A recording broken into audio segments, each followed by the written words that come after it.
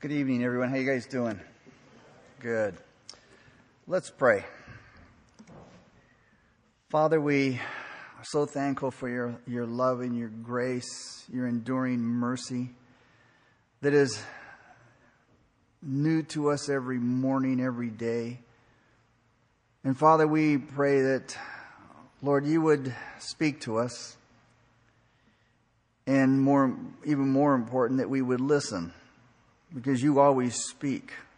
You want to speak to us, but many times we're not in tune. We don't hear what it is you're telling us. Or maybe we don't want to hear what you're telling us. But God, if we're going to follow you with all of our heart, soul, and mind, we need to follow you in spirit and in truth. Father, help us to know what it is to live the crucified life. What it means to be holy, just as the women's studies here are about holiness. Again, a topic that's not real popular and isn't spoken much about. God, help us not to just want to feel good, and help us to know that God is more concerned about our holiness than He is our happiness. And Father, may that truth ring loud tonight in our ears. And God, may we learn the difference of being saved from our sins and not in our sins. And so, Lord, may you have your way with us tonight. In Jesus' name we pray. Amen. All right, open your Bibles to Romans chapter 6. Romans chapter 6. We're just really going to spend time tonight in verses 1 and 2. And again, there are those who I have talked to who, because Jesus died for our sins, all of our sins, think that they can go on sinning. Jesus died for our sins. He's paid the price. That is true. But He died to save us from our sins, not in our sins. How could a guy like Paul, a cold-blooded, wicked enemy of the faith, one day be able to say, I thank Christ Jesus our Lord, who has enabled me, because He counted me faithful, putting me into the ministry, although I was formerly a blasphemer, a persecutor, and an insolent man, but I obtained mercy because I did it ignorantly in unbelief. 1 Timothy 1:12-13. How could Paul have addressed the Corinthian Christians as those who are sanctified in Jesus Christ, called to be saints, and then say to them, do you not know that the unrighteous will not inherit the kingdom of God? Do not be deceived. Neither fornicators, nor idolaters, nor adulterers, nor homosexuals, nor sodomites, nor thieves, nor covetous, nor drunkards, nor revilers, nor extortioners will inherit the kingdom of God. And such were some of you. How could Paul say these things? Well, Paul gives the answer right away, reminding them there in this last part of 1 Corinthians 6:11, you were washed, you were sanctified, you were justified in the name of the Lord Jesus and by the Spirit of our God.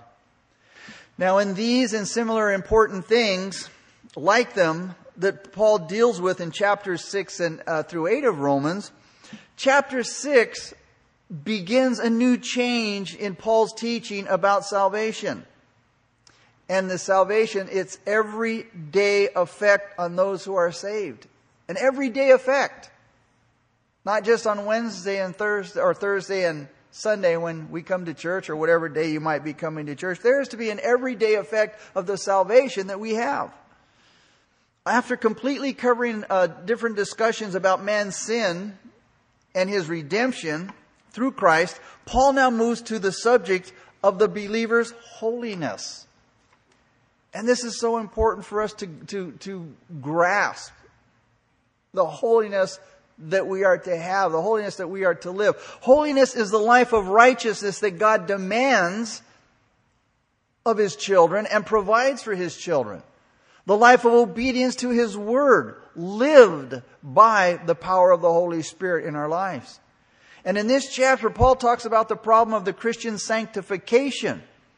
This is Because the chapter starts with a question that takes us back to what Paul had been saying in chapter 5. Now, what does sanctification mean? Well, the definition from Westminster Confession of Faith says this: sanctification is the work of God's free grace, whereby we are renewed in the whole man after the image of God, and are enabled more and more to die unto sin and to live unto righteousness. Sanctification is what Christ does in us. It's God's work in the believer when He gives His righteousness and develops holy character and conduct in the believer. So let's look at chapter 6 now, verse 1. What shall we say then? Shall we continue in sin that grace may abound? Paul's saying, what shall we say then? Say about what? Well, what he just said in chapter 5, verses 20 through 21. So let's back up a couple of verses and look at chapter 5, verses 22 and 21, because in verse 1 of 6, he's answering the question. Verse 20, moreover, the law entered that the offense might abound, but where sin abounded, grace abounded much more. So that as sin reigned in death, even so grace might reign through righteousness to eternal life through Jesus Christ our Lord. And then verse 6, he asked the question, chapter 6, 1, what shall we say then about what he just said? You know, where sin abounded, grace much more abounded. In other words, where does the grace of God lead us? Well, it can go two ways. On one hand, it can lead us to more sinful behavior. Because if sin is going to be overcome by grace, then let's keep on sinning. Sin doesn't matter. On the other hand, the grace of God could lead to righteousness, which is the position that Paul actually takes and that he strongly supports. And in verses 1 and 2, we see that the very idea that Christians should continue in sin is unthinkable. Paul's answer to the question, notice, is in verse 2. Certainly not. How shall we who died to sin live any longer in it? Now, Paul's answer to the question, shall we continue in sin that grace may abound? He said, certainly not. Now, that is a very powerful saying. It literally means, let it not be. It also means it is inconceivable for it to be so. Or it is unthinkable. Or it should not even be considered. In some translated, God forbid. So Paul strongly opposes the idea of, continuing to live in sin that grace may abound. The word continue, it's the idea of habitual persistence. And it was used sometimes of a person purposely living in a certain place and making it his permanent residence. Paul wasn't talking about believers falling into sin once in a while, because we all do. Because our flesh is weak and we're imperfect people. But he was talking about intentional, willful, ongoing sinning as an established way of life. Now, why is that unthinkable? Well, he's told us in verse 2. Because we have died to sin, so how? That's the next logical question. If we've died to sin, how then can we live any longer in it? And it's foolish to think that we can for a lot of reasons. First of all, it disregards God's purpose in the plan of salvation that Paul has been explaining in the previous chapters of Romans. What is God's purpose? Is to save us, again, like I said, from our sins. In Matthew 1:21, when Matthew was speaking about the birth of Christ, it says, and she will bring forth a son, and you shall call his name Jesus, for he will save his people from their sins. That's an important word. From their sins. A.W. Tozer says, God will save a man from his idols, but he will not save a man and his idols. Important to understand that. Now, does it mean to save us only from the punishment that we are due because of our sin? Well, yeah, but that's not all of it. We are justified by God, so that we might be saved from the wrath at the final judgment. But that's just one part of God's plan of salvation. Salvation is also saving us from the guilt of our sin. And some of the sins that people commit, we can look at our past, maybe we can do it to attest to it. We carry guilt. We can carry guilt for years because of things that we've done or things that we've said to people. Because sin brings guilt. And one of the blessings of salvation is to be delivered from that guilt. Knowing that sin hasn't been overlooked or hasn't just been overlooked or forgiven, but man, it's also been punished. Jesus was punished for my sin. He took my guilt upon his body on that cross. And still, deliverance from the guilt of sin is also just a part of what is involved in salvation. How about the deliverance from sin's presence? And this will happen when we're glorified. Now, each one of these things that we've just talked about, they're important. But the one thing that hasn't been mentioned yet is salvation from the practice of sin right now. And that's also clearly God's purpose in salvation. But not one part of our deliverance from sin can be rightly separated from any other. It all goes together. You know, he can't just, deliver us from one part of sin and not another part of sin. So if we're continuing to practice sin right now, we're contradicting the very purpose of God in our salvation. A second reason for, again, the foolishness of thinking that we can continue to live in sin.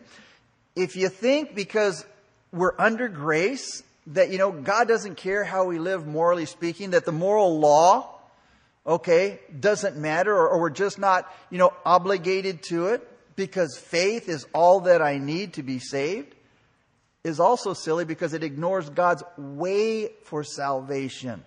God's way of salvation for saving sinners.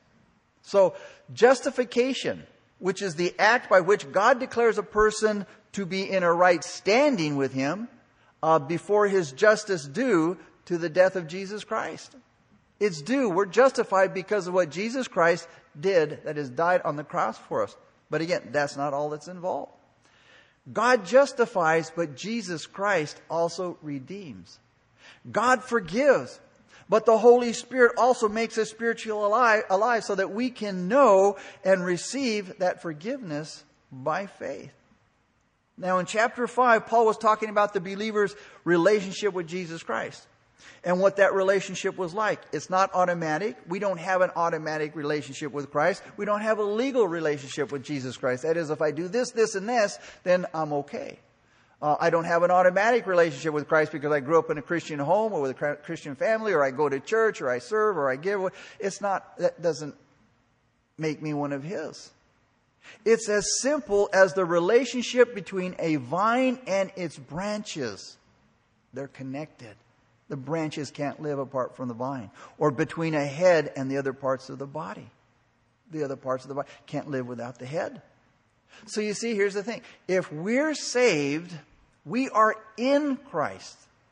And if we are in Christ, He is in us. And His life inside us will surely turn us from sin to righteousness. That can be the only effect. That being true, our relationship with Christ being the only source of holiness cannot be the source of sin. Impossible. So if we can find it possible to continue in sin, that grace may abound, we only prove by our actions that we're not really saved. It's as simple and as strong as that. Paul said we died to sin. And that being true, how can we live any longer in it? Thirdly, why is it that it's foolish to think we can live or continue in sin that grace may abound? It's ridiculous to think that we can continue to sin, because if we think that way, we never understood God's grace from the get-go. We learn that God's grace is not weakened nor taken away because we sin. In other words, God doesn't stop being gracious to us because we fall into sin. But just because grace isn't weakened by sin doesn't mean that it's always defeated by it. It's just the opposite. Paul said grace increased all the more so that, as it says in Galatians 5:21, grace might reign through righteousness to eternal life through Jesus Christ our Lord. So, what's the purpose of grace? To allow us to continue in sin? Absolutely not. Certainly not. God forbid, Paul says. It's to deliver us from the bondage and the control of sin, to put us under the control of grace. If grace is ruling your life, then grace is giving you victory over your sin, and Christians do sin. But you know what? We are not defeated by sin. We don't continue in it. So it's important that we understand the difference, and we understand here the foolishness of the question, shall we continue in sin that grace might abound? And if you understand the purpose of grace, you'll understand that in order for grace to increase, sin has to decrease, not increase. The purpose of grace is to destroy and to defeat sin. So if a person goes on sinning, as Paul's objection suggests, it shows that they actually have no part in grace and are not saved. And there are serious warnings about this kind of thinking. For people, for those who think they have a lot of knowledge about doctrine, and think just because they do have a lot of knowledge about doctrine that their souls are safe, that they're saved, isn't necessarily true. Salvation is more than just knowledge. It's a whole new life, a whole new way of living. That's the evidence of salvation. It's an ongoing relationship with Jesus Christ. So unless you're turning from your sin and you're going on in righteousness as you follow after Christ, you're not saved. And it's presumptuous to think that you are. That's why Paul said to the Corinthians, you need to examine your life. Make sure that you're saved. The Bible warns in 2 Peter 1:10 through 11, brethren, be even more diligent to make your call and election sure. We also read in 2 Corinthians 13:4 and 5, for though he was crucified in weakness, yet he lives by the power of God. For we also are weak in him, but we shall live with him by the power of God towards you. And Paul said, examine yourselves as to whether or not you are in the faith. He says, test yourselves. Do you not know yourselves that Jesus Christ is in you? He says, don't you know you're Christians? There's another warning to all Christians. Is your life my life? Is it so out of order that an unsaved person watching us might come to the conclusion that, hey, this is where salvation by grace leads the Christian, to continue to sin? And if it does, man, we need to change our behavior immediately. Jesus said this in Luke 17:1 and 2. He said this to his disciples. It is impossible that no offenses should come. But woe to him through whom they do come. It would be better for him if a millstone were hung around his neck and he were thrown into the sea. If we were to lead somebody to the wrong conclusion about what salvation is, that I can continue in sin, that I don't have to forsake sin or forsake the world that is filled with sin. It's a sad thing, but at the same time, it's also true that one person who lives contrary to the gospel does more harm to Christianity than a lot of Christians living holy lives do it good. And people are looking for that one Christian, that one person who claims to be a Christian, and their life is so out of order. That's what they like. That's what they want to base Christianity on. Doesn't matter how many good people, how many Christians are doing good. For Christ's sake, it's that one person who does more damage than a bunch of good Christians living good lives. Jesus said, let your life so shine before men. That is, let your righteousness be seen for the good of your own soul as well as for others. Galatians 5:19 through 21. Now the works of the flesh are evident, which are adultery, fornication, uncleanness, lewdness, idolatry, sorcery, hatred, contentions, jealousies, outbursts of wrath, selfish ambitions, dissensions, heresies, envy, murders, drunkenness, revelries, and the like, of which I tell you beforehand, just as I also told you in time past. Notice that those who practice, there's the word, the key word, those who practice such things, notice, will not will not inherit the kingdom of God. You see, wrong living excludes men from God's kingdom. And it's so important that the Church of Jesus Christ gets that. There is a way that we are to live. And in verse 1 here, Paul asked the question that they must have asked him so many times during his ministry. Shall we continue to sin that grace may abound? And again, his answer was a strong, certainly not. And then he clearly explained why. He said, we died to sin. So logically, how can we live any longer in it? So everything in chapter 6 is an explanation about that point. Being dead to sin, how can we live any longer in it? But he starts off by saying, notice, we died to sin. Now, what exactly does this mean? Now, we, underline it, put your name there, or put I there. We is an important word here. Because what it does, it brings attention to the fact of who you are. We're not like other people.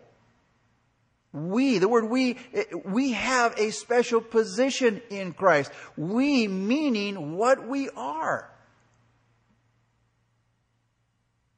We're not like other people. We're God's, peculiar treasure. We're His special people. We have a special position. That's why the thought of living in sin is unthinkable. Remember when Joseph was being, approached and seduced by Potiphar's wife? Remember what he said? He said, how can I, the emphasis on I, how can I do this wicked thing before my God? How can I, a man of God, a servant of the Most High, who holds us a key position in the kingdom of, how can I do such a thing? We're not like other people. And then we need to look at the word died. The word died refers to a certain action that had taken place and had been completed in the past. In other words, it's not to be taken that we are dying to sin, or that we have died and we're continuing to die to sin, or we shall die to sin. The word died refers to a finished past action. And just by simple logic, you have to agree that the person who has died to one kind of life can't still live in it any longer. If I have some, don't want to be morbid or gruesome about it, but if, I had a friend that died, and I want to go do something, say, hey, come on, let's go do this. He can't live that life any longer because he's died. And if I have died to sin, how can I live any longer that kind of a life? Very simple logic. Paul wasn't talking about the present state of the believer as dying daily to sin, but the past act of being dead to sin. Paul is saying it's impossible for a Christian to stay, to practice, to live in an ongoing state of sinfulness. Because the act is in this sense once and for all. By definition alone, a person doesn't keep on dying. If a person has died, his death is real and it's permanent. The person who has truly died to sin cannot possibly still live in sin.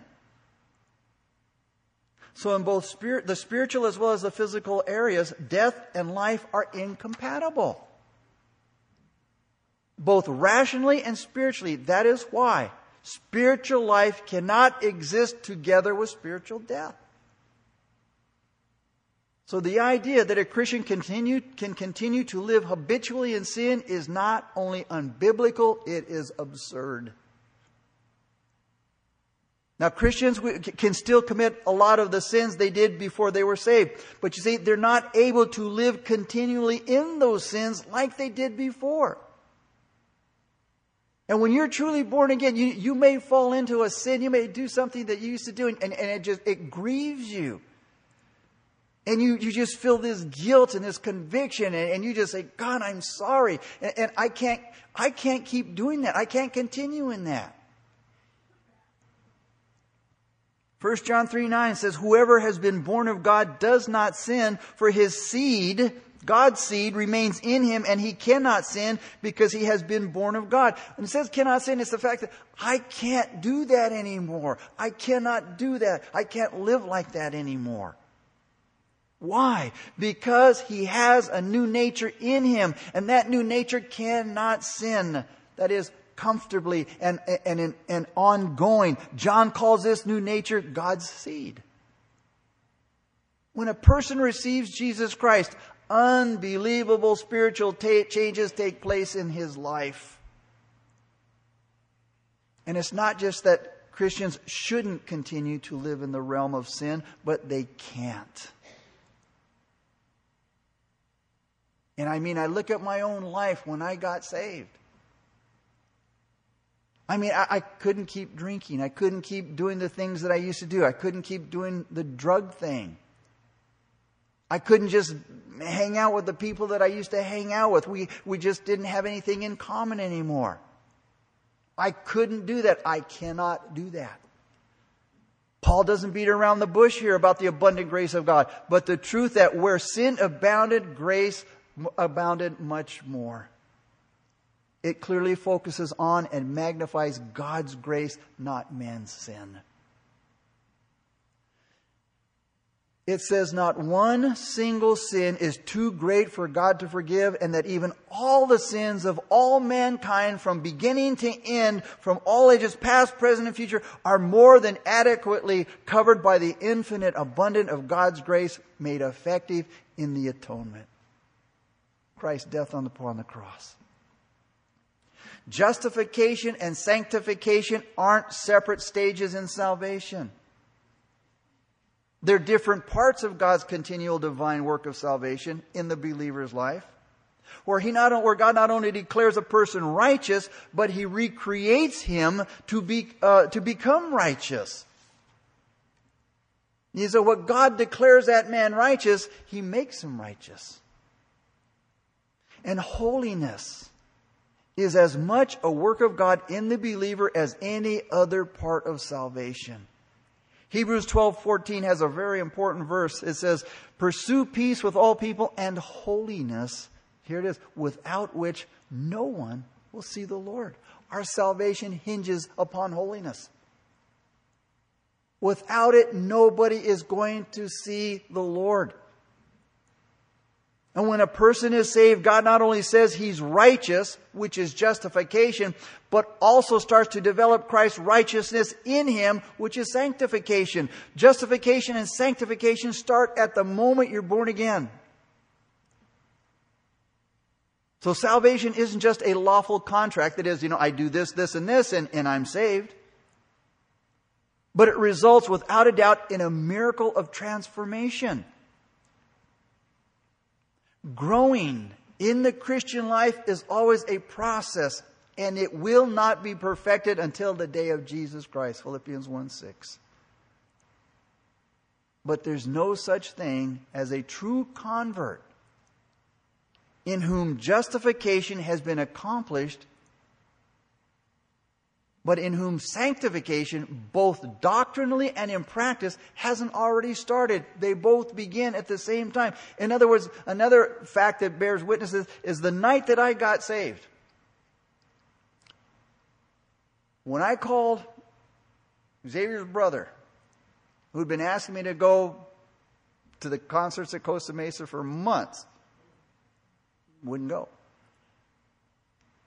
But Romans chapter 7 was the passage that I read the night that I got saved.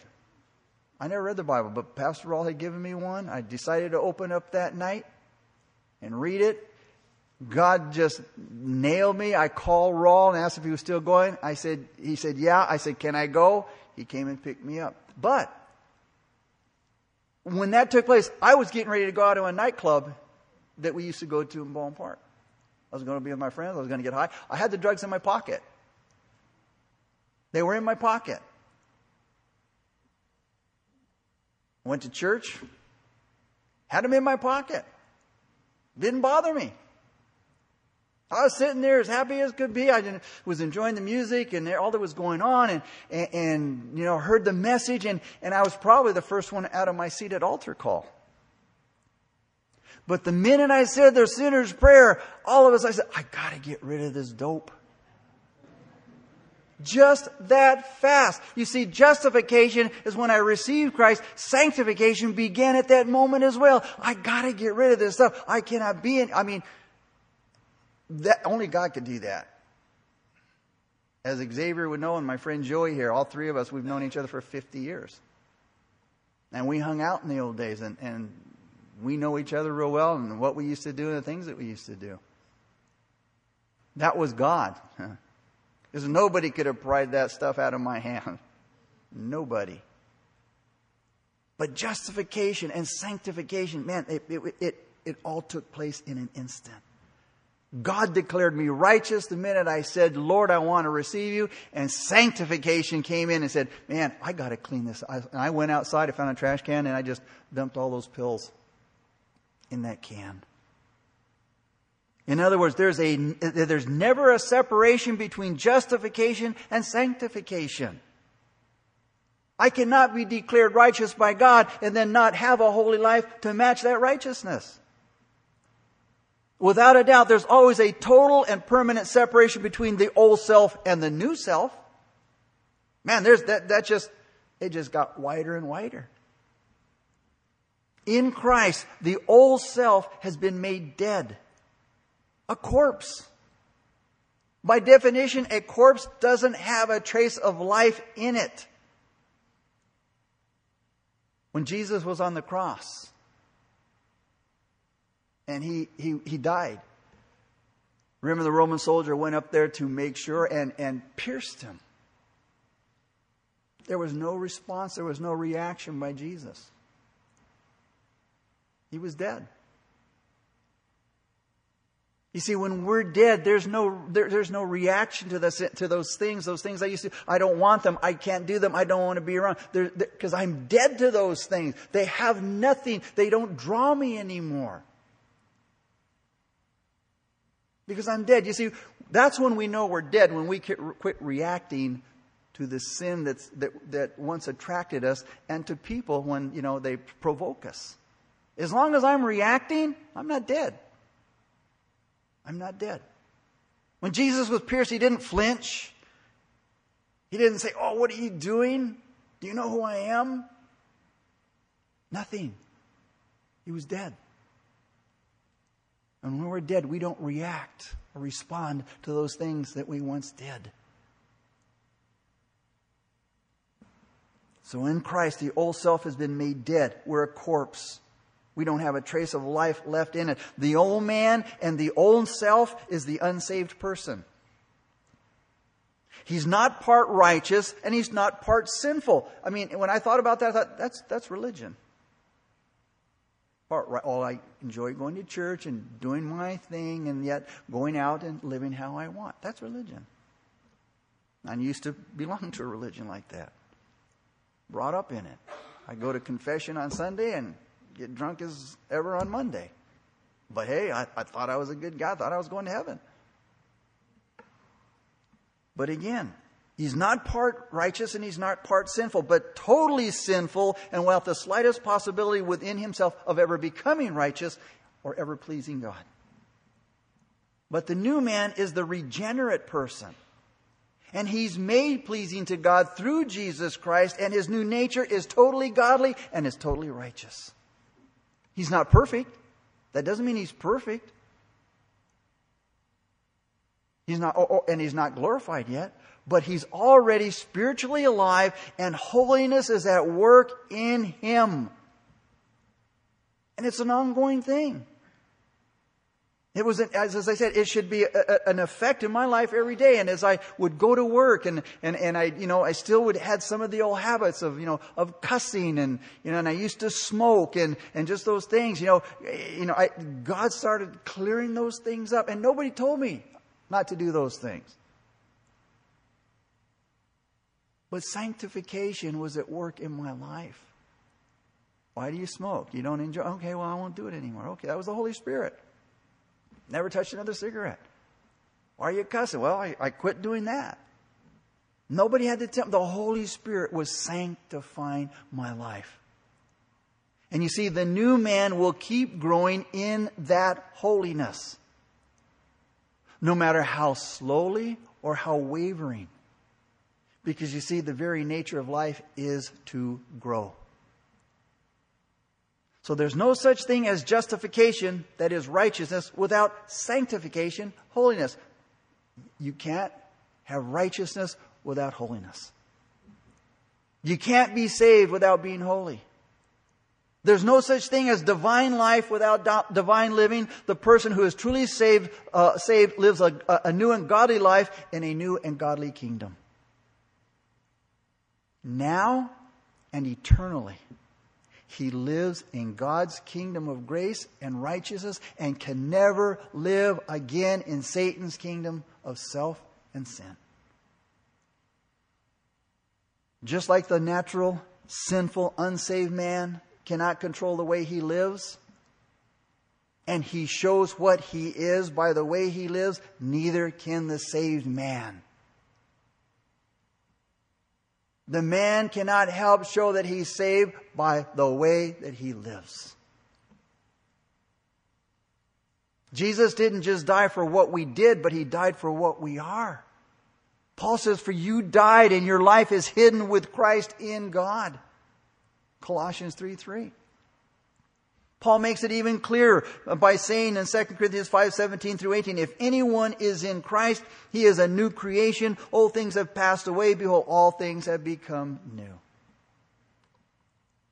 So the words died to sin gives us the basic idea of this whole chapter, which basically explains that simple reality that the old self and the new self man, they're just opposite directions. It's impossible to be alive in Christ and still be alive in sin. It's not that a believer at any moment before going to be with Christ is totally without sin. But from the moment he's born again, he's totally separated from the controlling power of sin, the practice of sin, the sin life that Christ died to deliver him from. He is separated from that.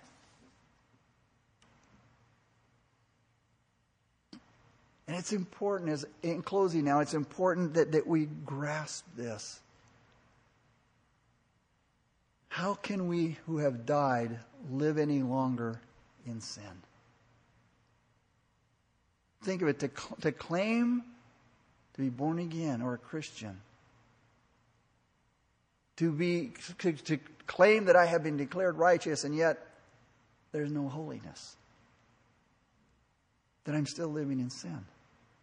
Think of it, that sin is what killed Jesus Christ. How can I love and pursue and practice the very thing that caused Christ's death on the cross?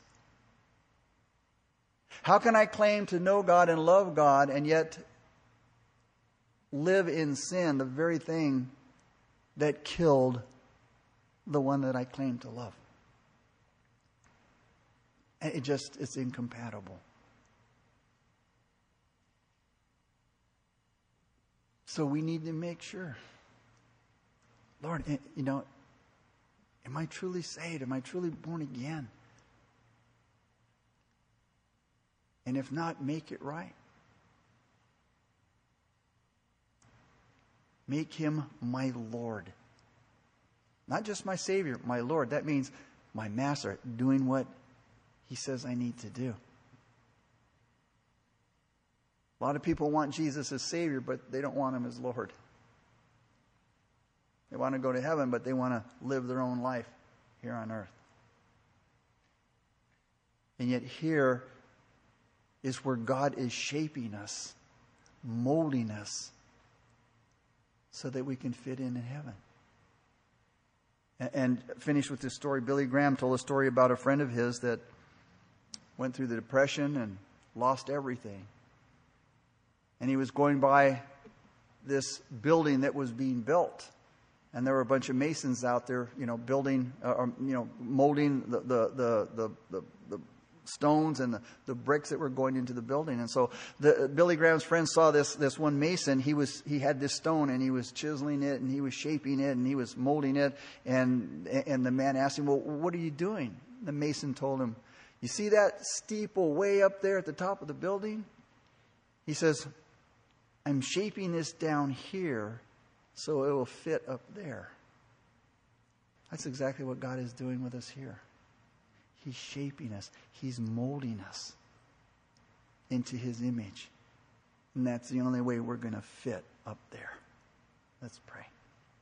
Father, glorious God, awesome Savior, we thank you so much for your awesome word, God. Lord, with so much compromise today and liberal theology, God,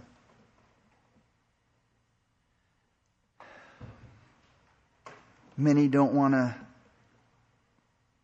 tell it like it is. Don't want to stand upon the truth of God.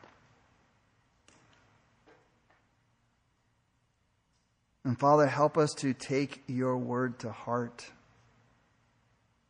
To not get mad at the message or the messenger, Lord. But to receive the message. As one dear saint said to the other in a church service, is the pastor through with his sermon yet? She said, the pastor's through with his sermon, but the sermon isn't over. We have to go out now and do it. God, help us to be doers of your word, not hearers only. Lord, help us not to sit down, give up, shut up, quit.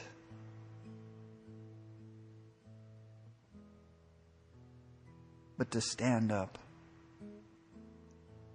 to live for God, to pursue holiness. For without it, no man, no one will see heaven.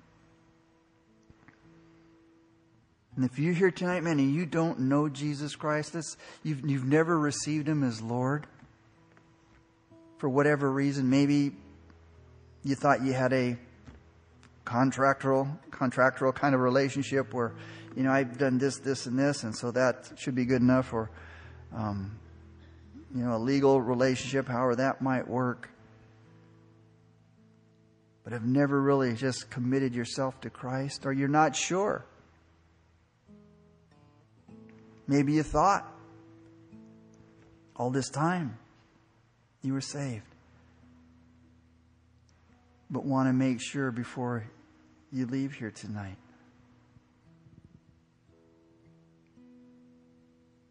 If the Holy Spirit has spoken to your heart and you see, I have claimed or professed to be a believer, but my life does not possess the evidence to support what I say. Well, you can turn all that around this evening. As we're praying and your heads are bowed, if there's anybody that would want to make their call and election sure, as Peter said, just raise your hand up right now. Just raise it up and then you can put it back down again. Anybody at all? Awesome. One hand. Anybody else? Anybody else? Not a time to be embarrassed. It's a time to know for sure that I'm right with God, that I'm going to do it right. I'm going to be right. Anybody at all? Anybody else? All right, I'm going to say this prayer out loud, and the individual that raised their hand, you repeat this prayer to the Lord with all of your heart. Dear Jesus, please forgive me, Lord. for all of my sins. I confess to you, I am a sinner. I want to receive you as my Lord and my Savior. Fill me with your Holy Spirit and help me now to walk with you all the days of my life. And thank you, Lord, for saving me. And Lord, help me now to begin the sanctification process as I've just been declared righteous. And the two cannot be separated. May the evidence of the new birth be obvious. Thank you, Lord, for saving me. In Jesus' name I pray. Amen. All right, I would recommend seeing one of the ushers and getting a Bible if you don't already have one, and just they'll share some.